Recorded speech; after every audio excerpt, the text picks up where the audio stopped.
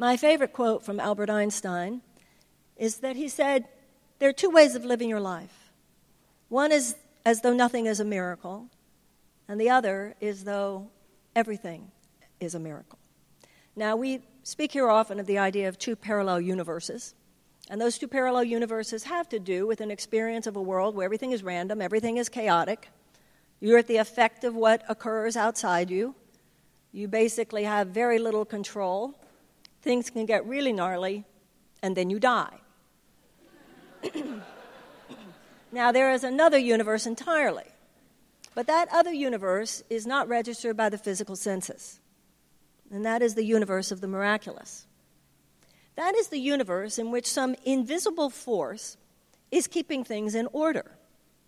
It's not a random universe. It's not a chaotic universe. It's the universe in which embryos become babies. It's the universe in which buds become blossoms. It's the universe in which relationships heal. It's the universe in which people forgive each other. It's the universe in which acorns become oak trees.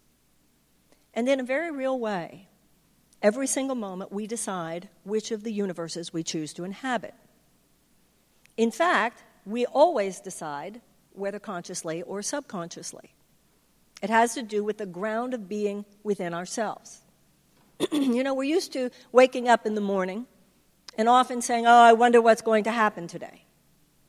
The very question, I wonder what's going to happen today, is a setup for despair. The more important and the more powerful question is, I wonder who I'm going to be today. Because who I'm going to be today is going to determine my experience of whatever occurs today. And who am I going to be today, unlike I wonder what's going to happen today, puts me in charge. I get to decide who I'm going to be today.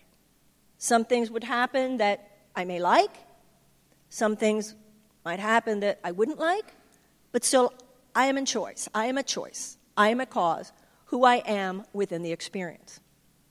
Now, as we've discussed so many times, the embryo doesn't say, I will become a baby. I will become a baby. I will become a baby.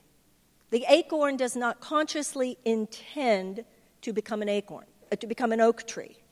Something is moving through. Something is moving through the embryo, making all of those cells divide, turning it into a baby. There are so many patterns in nature where, as we know, that element of nature is not making a conscious choice to do anything.